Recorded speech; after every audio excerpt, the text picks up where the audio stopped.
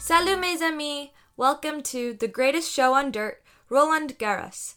I'm your host, Kriti Sarov, and I'm an avid tennis player and an even bigger tennis fan. Together, we'll dive deep into one of the most prestigious and captivating sporting events in the world, Roland Garros, aka the French Open. The Greatest Show on Dirt will be your front row seat to the fascinating stories of triumph and heartbreak tennis players experience on the famed red clay, or should I say dirt, of Roland Garros. We'll also unravel the tournament's rich history, dig into both its iconic and chaotic and controversial moments, and anticipate what's to come at the tournament in 2023. So, whether you're a die-hard tennis enthusiast, a casual fan, or have no clue who Rafael Nadal is, shame on you. You're in for a treat.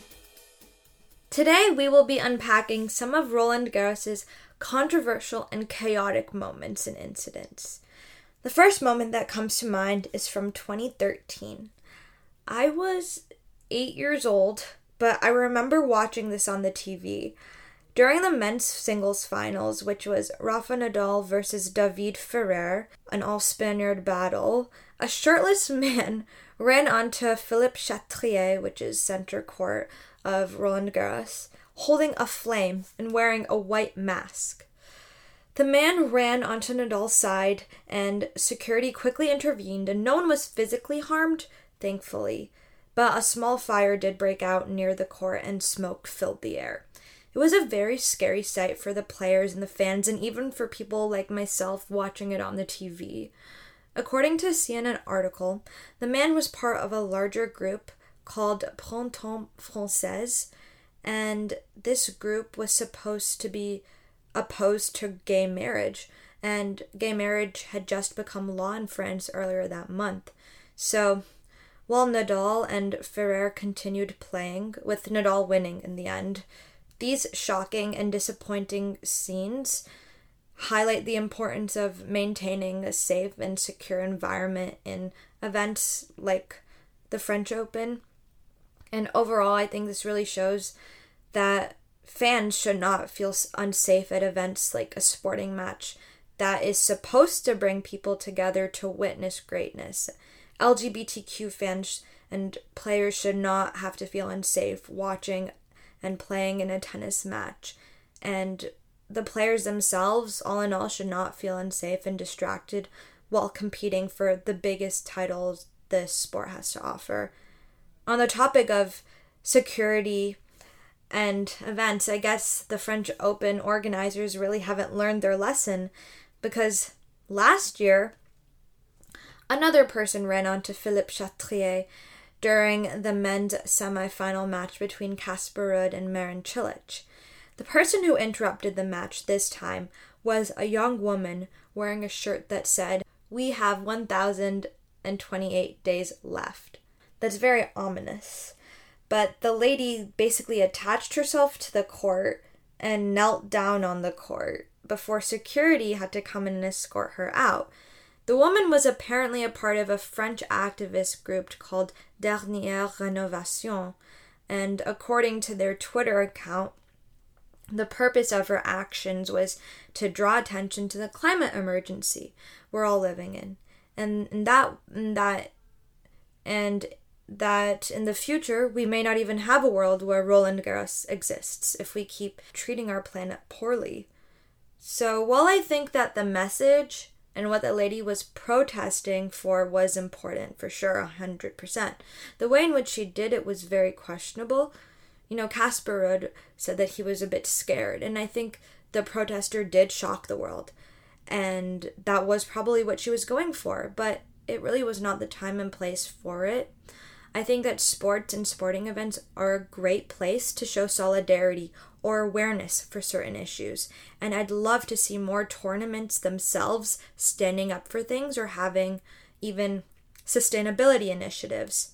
For example, I know that the US Open has started to do a Pride Day where players and ball kids are given sweatbands with the Pride flag on it, and LGBTQ athletes are given a platform to speak on their experiences. And I really think this is important, and it'd be great to see more tournaments do this, to find ways to advocate for causes And it would be also great if tournaments can somehow get the people coming there and the fans to help advocate and raise awareness for things as well. And I'd love to see tournaments, not just in tennis, but in every sport, do it, because they are a great way to bring people together. So that would be really cool. Now I wanted to talk about the catsuit controversy. So at the 2018 French Open, Serena Williams, someone who needs no introduction. I think this is the first time I'm talking about her on this podcast, though, which is kind of crazy. But she stepped onto the court wearing a full-length black catsuit. It was strikingly similar to what a superhero would wear. And Serena Williams is indeed a superhero. Serena said that she felt like a warrior princess from Wakanda in it. And I loved that. And to everyone watching, she did indeed look like a warrior. She looked so strong and fierce. And fans and spectators certainly seemed to love Serena's fashion statement. But it was not only just a fashion statement, but her catsuit was multifunctional. Because after Serena gave birth to her daughter in 2017, she experienced some health issues and she had a lot of problems with blood clots. And her catsuit was designed in a way that would keep her blood circulation going. So, despite Serena's catsuit having life-saving functionality, the French Tennis Federation banned the catsuit after Serena wore it and implemented a stricter dress code. The president of the French Tennis Federation said that, quote, "one must respect the game and place." So, apparently, this life-saving and rather fashionable outfit Serena wore was not respectful of tennis or the French Open. This ban sparked intense debate and ignited a global conversation. Tennis as a sport, and everyone knows this, is so heavily rooted in tradition. And there is a certain decorum or elegance that tennis has around it, but tennis needs to change with the times. This sort of need to uphold tradition is what makes tennis a sport that not everybody necessarily watches, especially in the US. Like, not many people watch it. And unlike soccer or like basketball, for instance, which seem to have sort of evolved over time, tennis needs to do a better job of drawing in new fans. And I think right now, like in 2021 to 2022 to 2023, like we've seen that the tennis world is seeing the importance of drawing in new fans. And there's been the creation of a Netflix tennis documentary called Breakpoint, which I recommend everyone go and watch. And there's even been talk of maybe should tennis allow trash talk in tennis to make it more interesting. I think that the tennis world is seeing this need to change with the times, and I think more inclusivity is happening at tournaments. But Serena Williams' catsuit, it should not have been banned. In my opinion, the catsuit controversy really brought to attention, however, the issues of dress codes, specifically for women in tennis. Most recently, I think last year, Wimbledon, which is a tournament notoriously known for, it's famous, I guess, for wearing only white. Everyone has to wear only white. And last year, Wimbledon kind of implemented this thing where women are allowed to wear colored shorts under their skirts or underneath their dresses so that they don't have to worry about, if they're on their period, blood soaking through or blood being seen on their outfits. And this way it can help these women tennis players to feel more comfortable playing, not have to worry about their periods or anything like that. So there is definitely some progress in terms of fashion and dress code on the tennis court as of lately, and the catsuit controversy really sparked and shed light on this and fueled this dialogue around women's empowerment and the importance of athletes feeling comfortable in their own skin and bodies while playing. So the last thing that I wanted to talk about in today's episode is the Osaka decision. During the 2021 French Open, Naomi Osaka, who I also feel like needs no introductions, she's like the world's highest paid female athlete, and she's just done so much off the court as well. She has such a big presence that's not just in tennis, but she basically made headlines when she said that she would not participate in post-match press conferences. Osaka said that post-match press conferences were a source of anxiety and stress for her, and in an effort to do what's best for her own mental health, said that she didn't want to partake in them anymore. The French Tennis Federation fined her and threatened her with expulsion after she boycotted her press conference after winning her first round match at the 2021 French Open. Osaka then withdrew from the French Open, and this sparked a global conversation around athletes and their relationship with media and mental health and athletes as well. I think that Naomi prioritizing her mental health was very empowering, especially because athletes time and time again are going out and competing, being always in these very high stress situations, and they have to do it. Like, no matter what, it's like a thing that they have to do. Even if they're going through a crisis or having a really tough and challenging day, they have to show up, and that's what they've been told to do, and they have to go and compete. So I really think that her deciding to withdraw from the tournament was a powerful move, because we haven't seen a lot of athletes do that in the past. And Osaka really did set kind of an example or inspiration for other athletes to do the same thing. And we even saw Simone Biles at the Olympics that were held in July 2021 decide to withdraw from the team gymnastics final event. And she did it citing mental health, and she wanted to prioritize her well-being.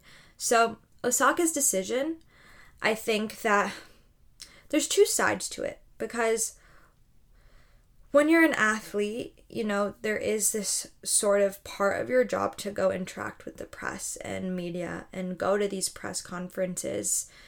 And yeah, it's a part of her job, but I think this maybe shows that tournaments and sports need to reconsider how the media and how interacting with the public can really affect the mental health of athletes now more than ever, though, just because there's so much media, there's so much social media, there's so much happening that in the past this wasn't as big of an issue, like in the 60s and 70s, but nowadays it is a concern. So I think that tournaments and sports really in general should consider, are maybe these press conferences helping or more harming? Or are they helping or are they hurting athletes? Or are there different ways in which these tournaments can perhaps get media involved? Or are there different initiatives that these tournaments can do to help athletes and their mental health? And this year, the French Tennis Federation has instituted for the French Open an anti-online harassment and hate speech tool that uses AI, and I think it's called Bodyguard, and it's available to all players at this year's French Open, and it's used to protect them from online abuse, threats, insults, negative comments. And I think this is a really, really big step in terms of tournaments and organizations helping players with their mental health, and we see it from an actual organization and not just from an individual player doing things.